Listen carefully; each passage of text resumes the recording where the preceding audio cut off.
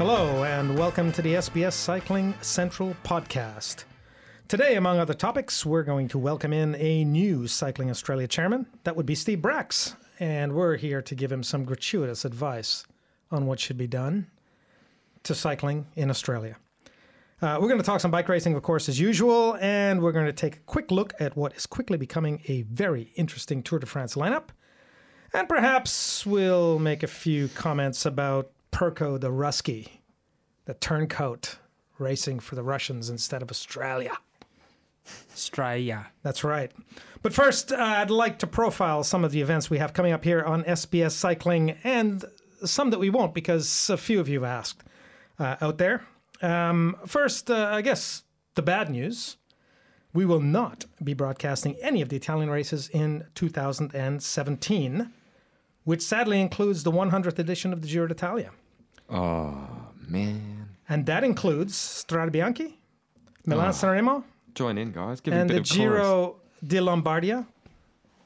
Why? Quite simply, the rights were not offered to us in 2017. And that's the way the business rolls, and there isn't much we can do about it except to look forward.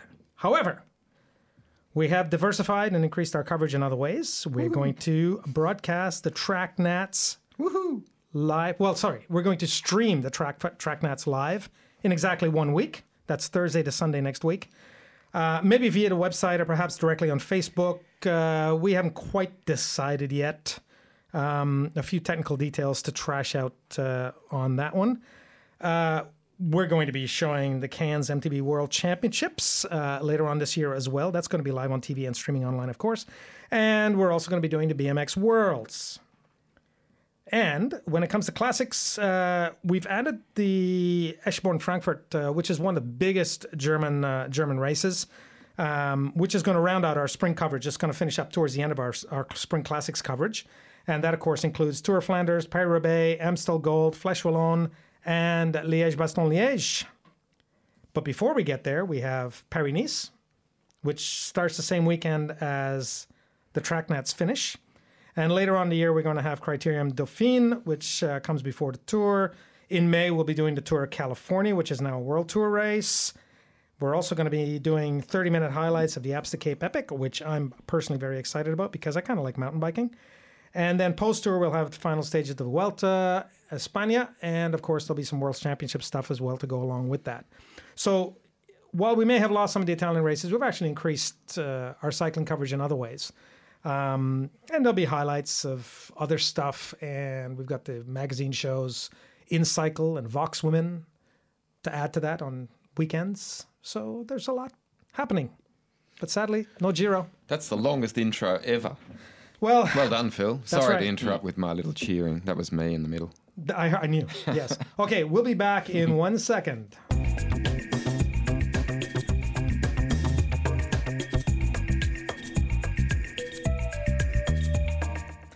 I'm Philip Gomes, and with me today are the usual suite of mouthpieces.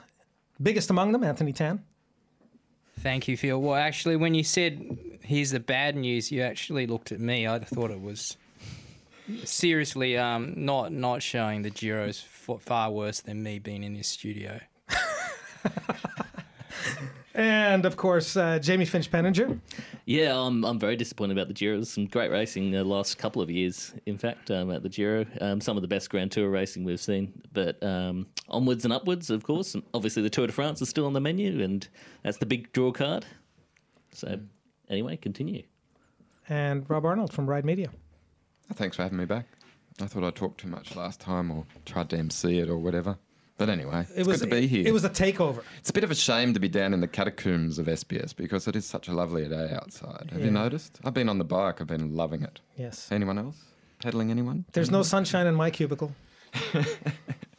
Okay, let's get ready to ramble. Cycling Australia has a new chairman, Steve Bracks, who is very well known in Australia. Via politics, he was the Premier of Victoria, Australia's second largest state in terms of GDP and a whole bunch of other things. The home of good coffee and great cycling. Mm-hmm. The ex-Premier rides himself. He does, I think he said about 150K a week. Just bashes around, typical mammal stuff. Is he on Strava? I'm not sure. I'm not, so I wouldn't know. Right. I don't know. Yeah. Anyway, But, don't know why I asked he's well kitted out. He sits on many boards in his post political career, so he has the whole board thing down. He understands governance, et cetera, et cetera. It's hard to think of a better candidate than Steve Bracks, to be quite honest. But there's a lot on his plate. Doesn't it continue, though, this whole you've been going on about, Phil, the Victorian-centric theme? I mean, but if he manages to, I don't know, do we expect him to lift Cycling Australia out of the financial doldrums? Well, I think he's going to continue a process which has been ongoing. I mean, they've eaten into the hole that they were... they managed to fill some of the hole that they were in. And as far as I'm aware, they've been running an operating profit, even though they're still technically a long way behind. Rob, do you have a take on Bracks and what we can do here? I think you've got to be optimistic, though. Some people were suggesting yesterday when the announcement was made that, oh no, it's another non-bike rider. I don't think there needs to be a bike rider in that position. I think there needs to be someone with a knowledge of cycling. And Steve was the chairman of the organising committee for the World Championships in 2010. And I did an interview with him back in 2009 when it was announced that he would do the World Championships, and I put that up again yesterday just as a flashback, just to give a little bit of background on what he does. So if you want to have a look at Ride Media, it's there. But I think one thing that strikes me as odd, and just to get the conversation started, when they did the announcement, they called him the chair. What happened to chairman? Are we just to be pedantic? What's the story with chair versus chairman? What's the process? I'm not on a board. It's a new world now, and so it's just the chair. We don't add those appellations, man, woman. Okay. It's just the chair. But when you call him the chair, yes. Anthony, are you comfortable with that? Not really. I mean, I've never liked even... I don't like inanimate objects. I much prefer socialising. So it's about the whole equity thing. That's what it's all about. Okay. So just was curious. Thanks for answering that. Yeah. But he did make some speeches yesterday, and then I posted a follow-up to my flashback, saying, isn't it interesting that a lot of the sentiment issued in the three sound bites that were broadcast by Cycling Australia pretty much echoed the sentiment of an open letter I wrote in October. And that wasn't just to be egotistical, but it was to say it's great that he understands that there's real... there's a real need... Yeah, there's challenges, obviously, but there's a need to foster the grassroots, which is something that I've been harping on about for the last few months. And not necessarily take a complete backward step from elite competition, but to really focus on what funds cycling in Australia in terms of membership, and that is people with enthusiasm who are coming through and really loving cycling because riding a bike's good and then they want to go and race it. Yeah. I don't know, Jamie sees more of the grassroots than anyone. You've spent a lot of time on the ground with local racing, especially particularly around the National Road Series. Which is going to need a bit of help, really, in the next couple of years. Your take on Bracks? Oh, he's saying all the right things, and we've seen this for a long time, actually. I was just looking at a letter sent out by Nick Green to the NRS stakeholders, I think was the official title of the letter, and it was saying interesting things, and in particular was saying that they want to broaden the scope of the NRS to attract international competitors and international viewership. And I was like, well, yeah, sure, that's a great idea, but realistically at this stage, how achievable is that? And there was no steps along that path to achieving that. So I think that's the next step of what we need to see. We need to have the right ideas, the right vision, but we need to have something concrete in place to say, okay, yes, this is how we're going to achieve it. And of course, to go along with the NRS, he's going to have to look at the consolidation of all the disciplines under one tent. Is that a good thing? So bringing BMX and mountain biking, etc., all under one roof, because right now they sit in different places. In many ways, there's a couple of layers of management of these events. One at the elite end with CA, and then another at the grassroots end, with MTBA and also BMX Australia. I don't think that's such a bad thing, Phil, because mountain bike has suffered. We all know from the lack of funding for, I don't know, what is the last 8 years now or something like that. I mean, we're constantly being told about, I don't know if there is even a high performance program there anymore. It's self-funded. So no, I think it's a good thing. But would that in some ways, I think the danger in consolidation though in some ways is you're rating memberships for money. So the money comes into CA, and CA has not shown in the past that it's willing to distribute the funds to these minor sports. So there's a danger where a lot of that funding will end up being funneled into the elites in road cycling and track. I think it needs to start from government, and the government needs to recognise another thing I keep harping on about is that sport's not only about the Olympics. And I think that there's a big problem with the distribution of funding in this country because so much of the focus on elites, on sport funding, goes to Olympic-related events. Like, so when BMX came into the Olympics in 2008, there was a big injection of cash into that program, and similarly with mountain biking in Atlanta. And I just wish that they would just start funding the events or the sports which have the participation. If you go around out on any weekend, you see heaps of road cyclists, no doubt. Well, if you go on the trails, there's mountain bikers everywhere, and it is such a growing community. And I've been on the mountain bike and loving it, and I can see so many benefits for the myriad of ways that you can ride a mountain bike. But then, because it's only cross-country that's in the Olympics, then they have this sort of pigeonholed approach, and I find that really irritating. Yeah, because when you look at many of the mountain bike events that are held over weekends, for example, they've got hundreds and hundreds of competitors in those events, more than you would find at, say, a track event somewhere, exactly. or even just a general road event. I mean, the participation numbers are incredible. Yeah. So, what is he going to do? I mean, there needs to be a balance somehow engineered. Yeah, I think a lot of this comes down to what the ASC, the Australian Sports Commission, wants to do with funding these days. Just to play devil's advocate to your point, Rob, about funding grassroots over elite, I'm very much on your side, by the way.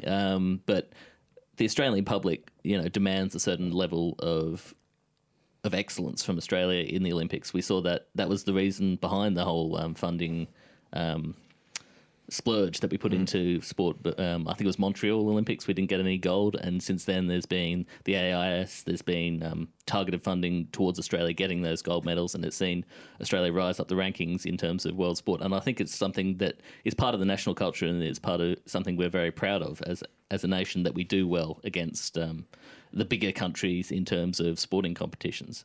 But I do agree that fundamentally, grassroots makes more sense. You're building things from the bottom. If 10 people participate, then you have a chance of getting 10 participants, and one of which may go on to win an Olympic gold medal. If 100 people participate, your percentages are better.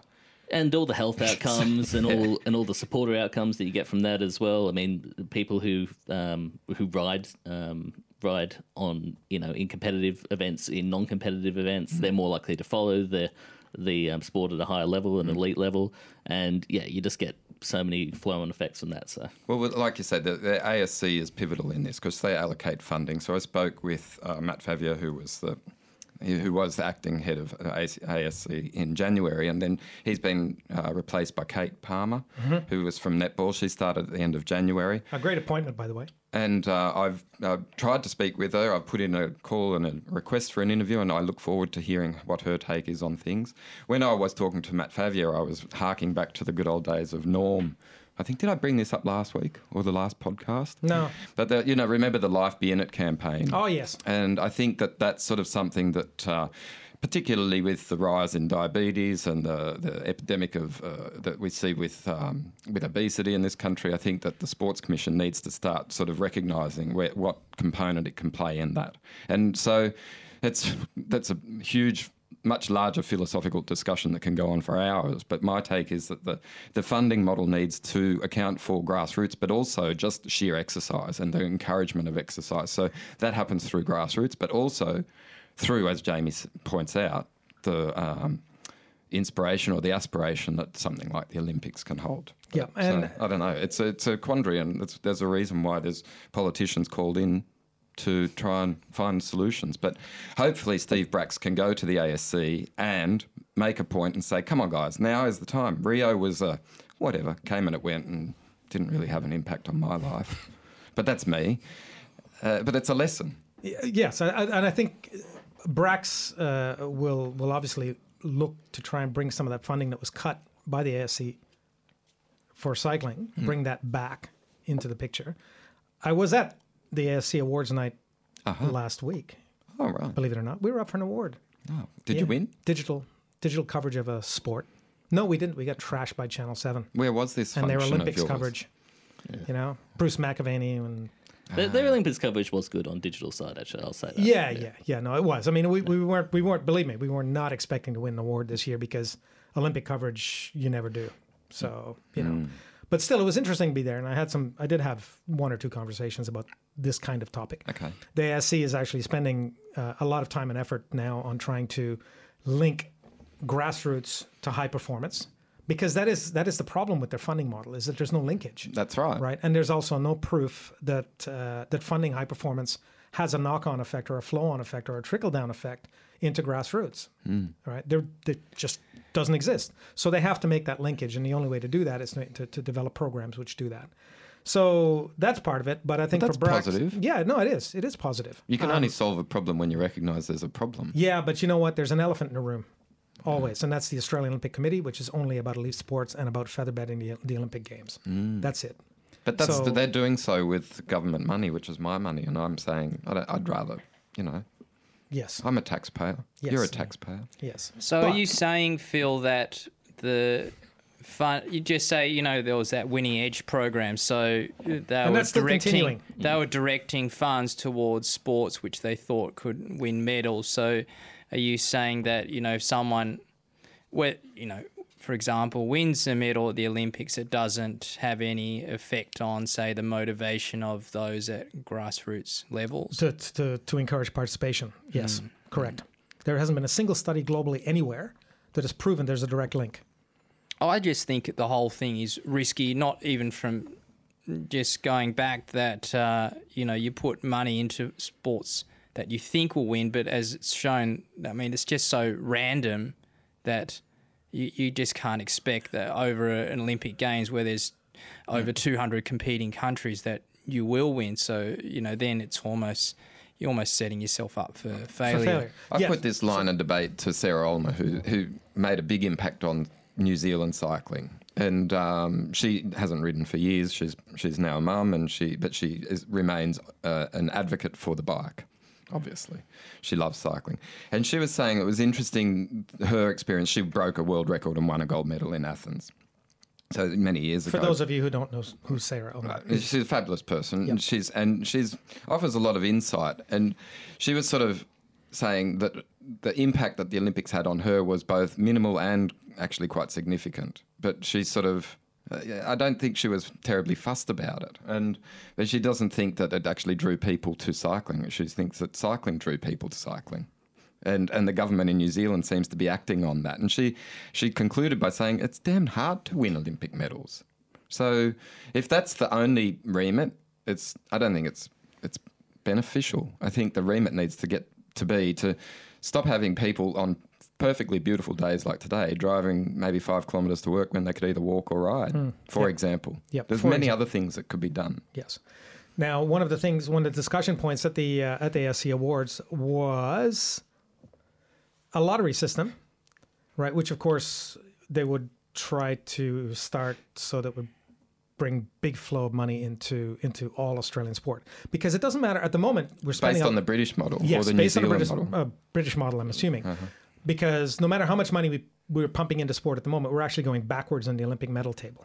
Right. That's happening each Olympic Games we're actually falling backwards as more countries step up and start spending more money. There's a direct correlation between how well you do in Olympics and how much money you spend. It's as simple as that. But particularly in track cycling and track and field athletics as well. So there has to be an endpoint here. But the problem is they don't seem to want to have an endpoint. So now they want to introduce a lottery. So the money just keeps flowing. But then you're kind of encouraging people to gamble. Is that really? Well, I don't know. I mean, lotteries are privatised at the moment. You see companies making profits out of people gambling. So, why shouldn't that go to the public purse instead? Okay, I've got here's my take on it. Let's tax sugar and put the sugar tax towards sports funding. Ooh. Why isn't that? Surely that's a better solution than asking people to gamble. I think the far north Queensland sugar growers would like to have a word to you. I mean, but it's been it was on the front page of the Herald, Yes, yes. the sugar tax concept. I mean, and the fact is that it is hugely detrimental, and that people are eating too much sugar. Yes. Anyway, we've gone way beyond this discussion about Steve Bracks. But either way, Is that where we started? Okay. Bracksy, we'll call him Bracksy from now on because he's that kind of bloke. Let's call him Steve. You want to call him Steve-O? Steve-O, yeah. Yeah, There's another Steve-O in Australian cycling, that's right. Yeah. and he has a mullet. Either way, the ex-premier's got his work cut out for him in dealing with all sorts of stakeholders within the sport, not the least of which is also helping to do something about cycling outside of Victoria. Give us a call, Steve. We'll have a chat. We'll definitely love to have a chat. Yeah, come into the studio next time we do the podcast. It'd be great.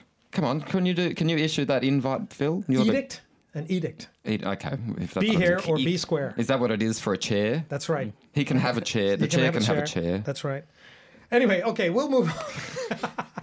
We'll move on to our next topic. I don't even know if anyone cares. No, I think people do care, actually. okay. Yeah, because People care of the chair. Yeah. Well, not about the chair, but about this topic on the funding balance in elite sport versus grassroots and that But sort of is thing. the chair, does he have influence, or is it still Nick Green who calls the No, shots? he's got influence. The board has influence. Okay. Absolutely. Just to be clear. All right.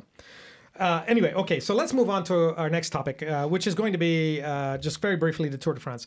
Overnight, Orica Scott announced that the young Colombian Esteban Chaves is going to ride the Tour de France, and that the two British riders, the Yates brothers, Adam and Simon, will instead do the Vuelta, the Giro and the Vuelta, and Chaves would also back up and do the Vuelta.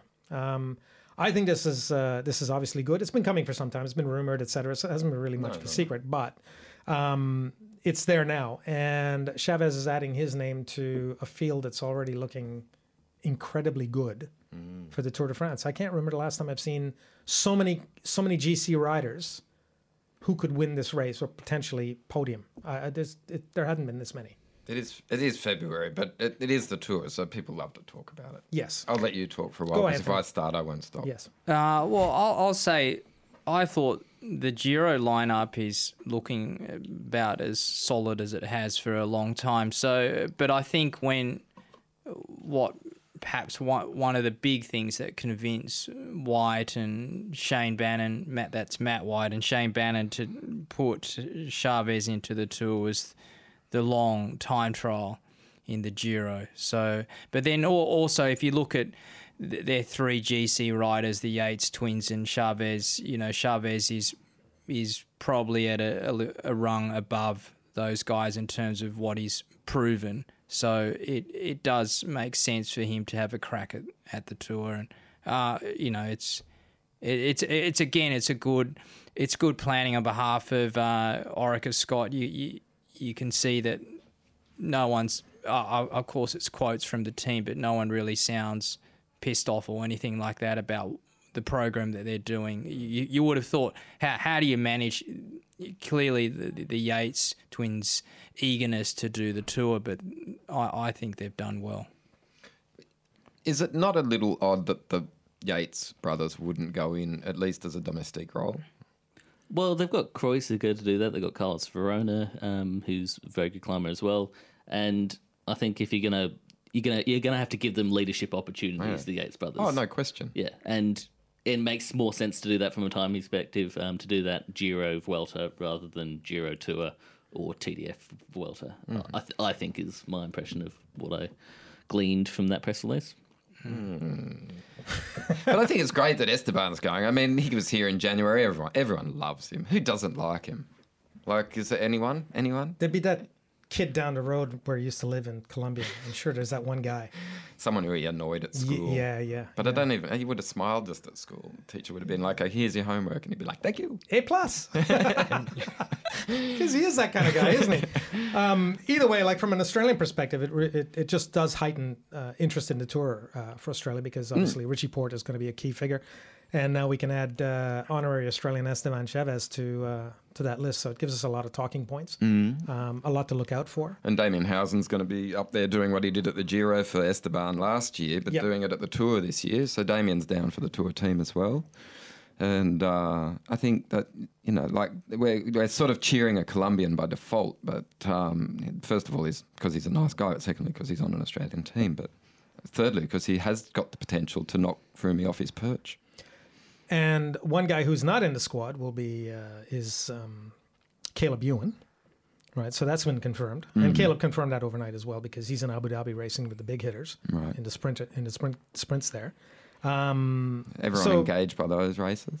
Everyone really getting excited. Well, actually, I'm looking forward to Abu Dhabi and seeing how Greipel, Kittel, Cavendish, Ewan, Palucci, Viviani go against each other. I mean, that's going to be a first entree to the really big sprints in the future. Didn't they serve up 14 superstars last night at the press conference or something? That's that what they said. Nibali and a whole host of others. Aru. Contador. Yeah. Right. There's some seriously good guys. It's amazing. In there, Rui Costa's there. Yeah. And then overnight, and then 2 nights ago, they explained that just to continue on the Arab theme, is that Emirates is now co-naming right sponsor of the team that I actually forget the name of, Abu Dhabi EAU or something. UAE Abu Dhabi. And, so then now Emirates has come on board. So in effect, as someone pointed out to me in an email yesterday, that's pretty much puts them on par with Sky in terms of budget. So they've gone from Lamprey, which was basically minimal, basically potential budget. Potential, but Emirates is massive. It's true. Yeah, it doesn't necessarily mean they're pumping 30 million in like Sky do. But maybe they will. Maybe it's free first class flights for everybody. Yeah, who knows? Anyway, the point is that's a first investment in cycling for a while that hasn't come from a benefactor. Yes. I think that's key. So I'll acknowledge it. But I might think about flying Emirates next time. I'm prepared. I'm enjoying the races and these Arab races. There's a couple of reasons, and I wrote a blog about this, about ways to jazz up cycling because these stages are really, a lot of them are just too long. So the thing I enjoy about the early season races, Tour Down Under, etc., is that you've got 150k stages. Bada bing, bada boom. Race is over. You get sprint finish. 2 guys are up the road. Yeah. They stay up the road for a long time. Or not. Yeah. It's a snooze fest. Yeah. Right. So we need to do something. So shorter stages work. In the case of the Arab races, we're going to have more sprint finishes. But if we have more sprint finishes and you bring in quality riders like Kittel, like Cav, like Greipel, like Ewan, like Viviani, etc., then that's where things get really interesting. So they make the races watchable. Yeah, I don't.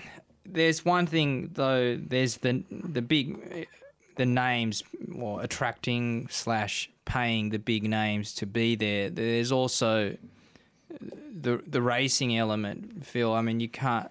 I still maintain there should only be 10 really teams maximum in the World Tour. I think it was also, you've got the other end of the spectrum where you've got the Tour de Langkawi going on at the moment. There's one World Tour team. I don't think that's healthy, but just for the actual World Tour itself, you're still going to get, with the way it's structured, the way the point system is, you're still going to get a bunch sprint on those days where it's sort of made for a sprint. There's no to make people to think that people are going to stay up all night to watch these guys duke it out. 150 kilometers later, I think it's still a big ask. Still a big ask, yeah. Tour de Langkawi overnight was 148 kilometers, and then the sprint went for Australian Scott Sunderland. That's about it, really, for sprint stages. I mean, gone are the days where you're going to have a 220-kilometer stage that finishes in a sprint. I mean, it's just absurd. So, but I enjoy these Arab races precisely because they are start, middle, finish, and it's over very quickly. It's like having a quick cup of coffee. And they fall well in the season because, the classics are only, an eye blink away. Blink of an eye away. Well, this weekend. There you go. Exactly. There's Omloop and Kuurne, Brussels Kuurne, and always the traditional entree to the classic season. And there's the usual suspects turning up there. So we'll get the first look at who's going quite well. Yeah, I think I'm a bit of a traditionalist. That's where I see the season. I just can't get enthused. I'm sorry about racing in the middle. Although, having said that, I do miss Qatar. I loved seeing those guys fight in the crosswinds. In the crosswinds, yeah. Yeah. I agree. I think Qatar was a loss. And actually, listening to the riders after that announcement was made, a lot of them said that. They said, we're going to miss this, especially the Belgian guys, because they loved the wind, the crosswinds, and it gave them a good chance to practice heading into the classics. Yeah. So, isn't it weird how you're doing Paris-Nice? So that's just around the corner. That sort of sneaks up quickly, doesn't it? First week in March. God, it's just like that's right. You're like and suddenly what? Hang on, wait a minute, we're there already. We're on the Col d'Ez. And that's Richie's next big goal. Richie Porte's next big goal, and he said flat out that he wants to win it. All right, and BMC seems to win everything that they want. And you've got Ben Herman's won Tour of Oman, and then Rowan Dennis is in the lead of some race in Provence. Came second overnight. Yeah. Life is hard, bike racing in Provence. Life is hard at BMC, pretty much. I mean, this is a whole. I don't want to have a massive whinge, but this is a whole thing again. You've got about 7 teams, winning 90% of the races. It's not healthy. And this is where we get back to your point about only having 10 World Tour teams. Yeah. And this is where I think I enjoyed the Jayco Herald Sun Tour a lot, precisely because it didn't have, it wasn't riddled with World Tour teams. And it had a nice mix of continental type teams and Pro Conti, whatever. 7 riders a team. Yeah, it was great. It was really good. Entertaining racing. So yeah, we need to bring that back, I think, and reduce the number of World Tour teams. But I just I can't see any of the stakeholders trying to do that, to be quite honest. There's too many egos. No, because the UCI, it's a revenue generator for them, isn't it? Yeah. The licensing. Yeah. Okay. Next topic. So rivers across the road at Oman. Is that a topic that we're tackling or not? I don't know. Do you want to? Is that? No, I just want to say it's funny. It's funny. Yeah. Yeah. And nobody seriously got hurt, so we're kind of okay, aren't we? Yeah, I think so. Remember what was the year at the Tour where the water came in and covered over on the Passage de Gois. That's it. So yes. It started in there was the time trial in '99 and Futuroscope not Futuroscope. Anyway, Puy de Fou, and then the next day was on the Passage de Gois, and there was a big crash. Yeah. But that was a tidal causeway, so they'd timed it so that the water wasn't there. There is a marathon, for the record, that is over the Passage de Gois as the tide comes in over it, and it can be quite dangerous. And the aim is that you have to, I don't know if it's a marathon or a distance race, but you have to run, and if the tide comes in and you're caught, you're dead. Then you run or you die. It becomes a triathlon. Watch out. Exactly. But so that was that was the tour. But they also went back there in 2011, and they'll go back again in 2018 when the Grand Départ is back down in the Vendée. Yep. So they'll have to get their timing right, otherwise it's going to be super slippery. Exactly. Right, which is what happened. Let's talk a little bit about something interesting and unique that happened last week, which was, and we'll close on this topic, by the way. This is our last topic. This is our last topic. Oh, God, it went quick. Oh, Shane Perkins, okay, Australian track cyclist of note, has been effectively cut out of the Australian track cycling picture and has been racing Kiran's in Japan, etc. But he's on the outer, or has been for some time. And I guess the high performance people feel that there's no point in pumping any more money into Shane, that he's pretty well maxed out at the level that he's at, and that's that. And he's not going to be on an Australian team. So he's decided to throw in his lot with Russia. And he's going to take out Australian or Russian citizenship. We've been Facebook chatting, but we haven't. He was in Colombia on the weekend and he had terrible connection, so we couldn't actually speak. But I don't understand how he is it. I was just, the obvious question is his mum. Where's the connection? There is none. Well, you naturalise. You you go over there, establish residency, and eventually and the job is done. So did he? I mean, obviously we saw the press release, and did he intimate that there were any other reasons other than that? I mean, it seems like a really strange choice. I got to tell you, it was like came out of left field to me. I just like, what, really? Didn't Anthony Peden was always a Kiwi. Couldn't he go to, I don't know, Russia? I know, I like Shane a lot. I like Russians. I've got Russian friends, but I don't know. It just seems like, I don't know. At least someone said, "Why don't we call him Shane Perkins Slovanov?" But the timing's also, for me, the timing's also wrong. Okay, I'll defend his right to make a choice because it's his personal choice. But given all that's happening with Russia and sport at the moment, I think the optics are really bad. Yeah, race for Japan, man. Yeah, why not Japan? Yeah. Right, he obviously has an affinity for the culture. He's over there often enough. Yeah, exactly. So the to whole me, family's been over there often. It's just that seems to me like a much better fit. And the Japan outfit looks so cool. The Russian outfit makes him look enormous. Have you noticed? That's right. It's just like an explosion. It's like Maybe Japan didn't offer him the. I'm sure there's reasons. Yeah, I mean, I'm sure that wasn't his first choice. I mean, these are the things that. This is the thing with track cycling, isn't it? This is what things that athletes have to do if they want to continue to compete. I remember interviewing him when he was in his first season racing Kieran in Japan. I mean, it's bloody hard. You know, he's kind of they're sort of imprisoned almost in that system for. Weeks on end months on end, and it's they're almost treated like greyhounds in a way. Like I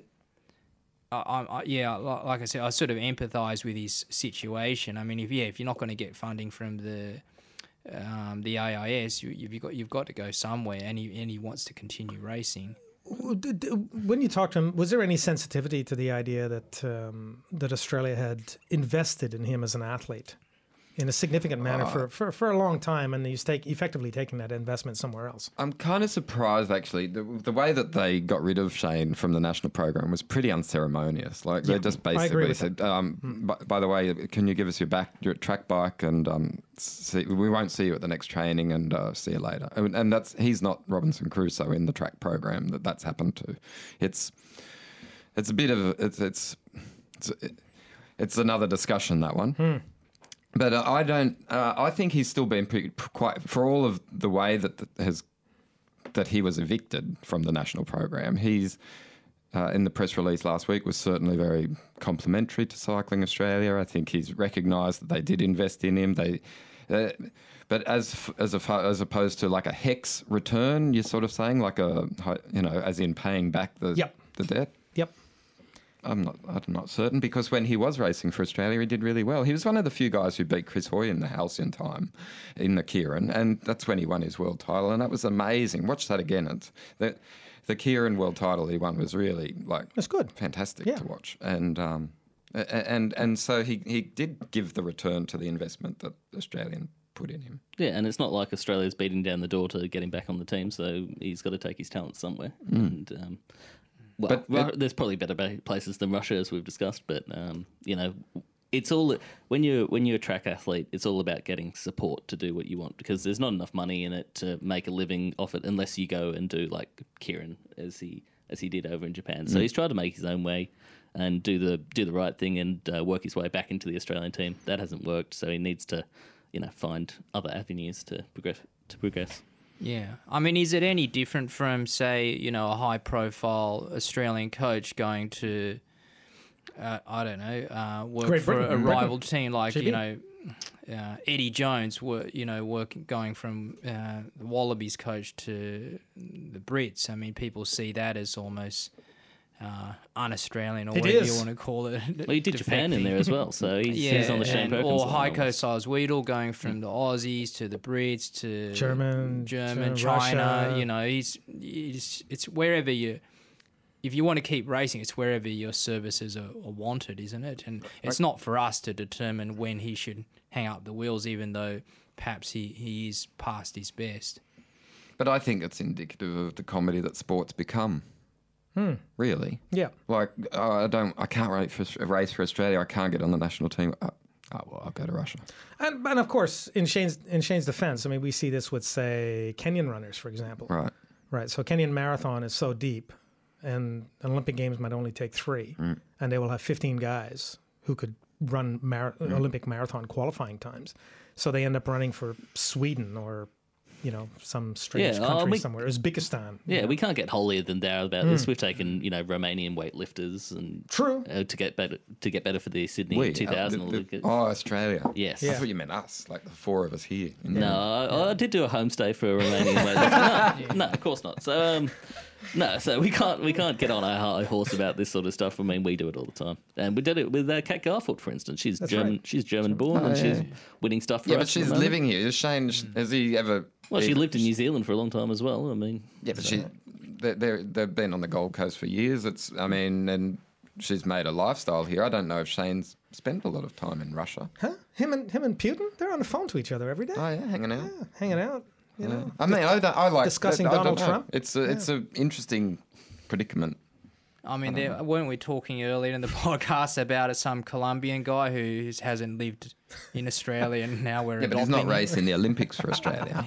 He's racing the Tour de France for an Australian team. Or I guess the way If he would like to race the Olympics for Australia, we could maybe See, we this could. is a whole Hey, thing. Bracksy, like- are you calling him Bracksy or Steve?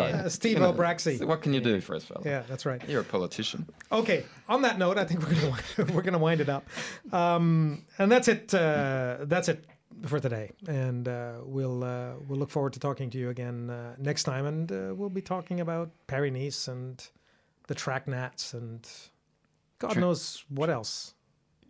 Lots of things. Probably cycling. Yeah. probably Bike some. riding. I'm going to call Definitely. it some scandal's going to arise in the next 2 weeks, so we Oh. can talk about that. Okay, well, we'll There we talk go. about the pending scandal that Jamie's going to talk about. It's going to be about Rui Costa. I'm sure of it. All right. Hey, Phil, can you do us a little favour? Yes. Can you put a shout out to make people write in and tell us what they'd like us to talk about? Oh yeah. Can you do that rather no, than me? I can do that every time on Twitter. I can just throw Okay. out a poll, Okay. right? So you heard Rob say it. Tell us on Twitter what you'd like us to talk about. It'll be a good opportunity to just do something off tangent. So, and that'll be it for us today. And we'll see you again next time.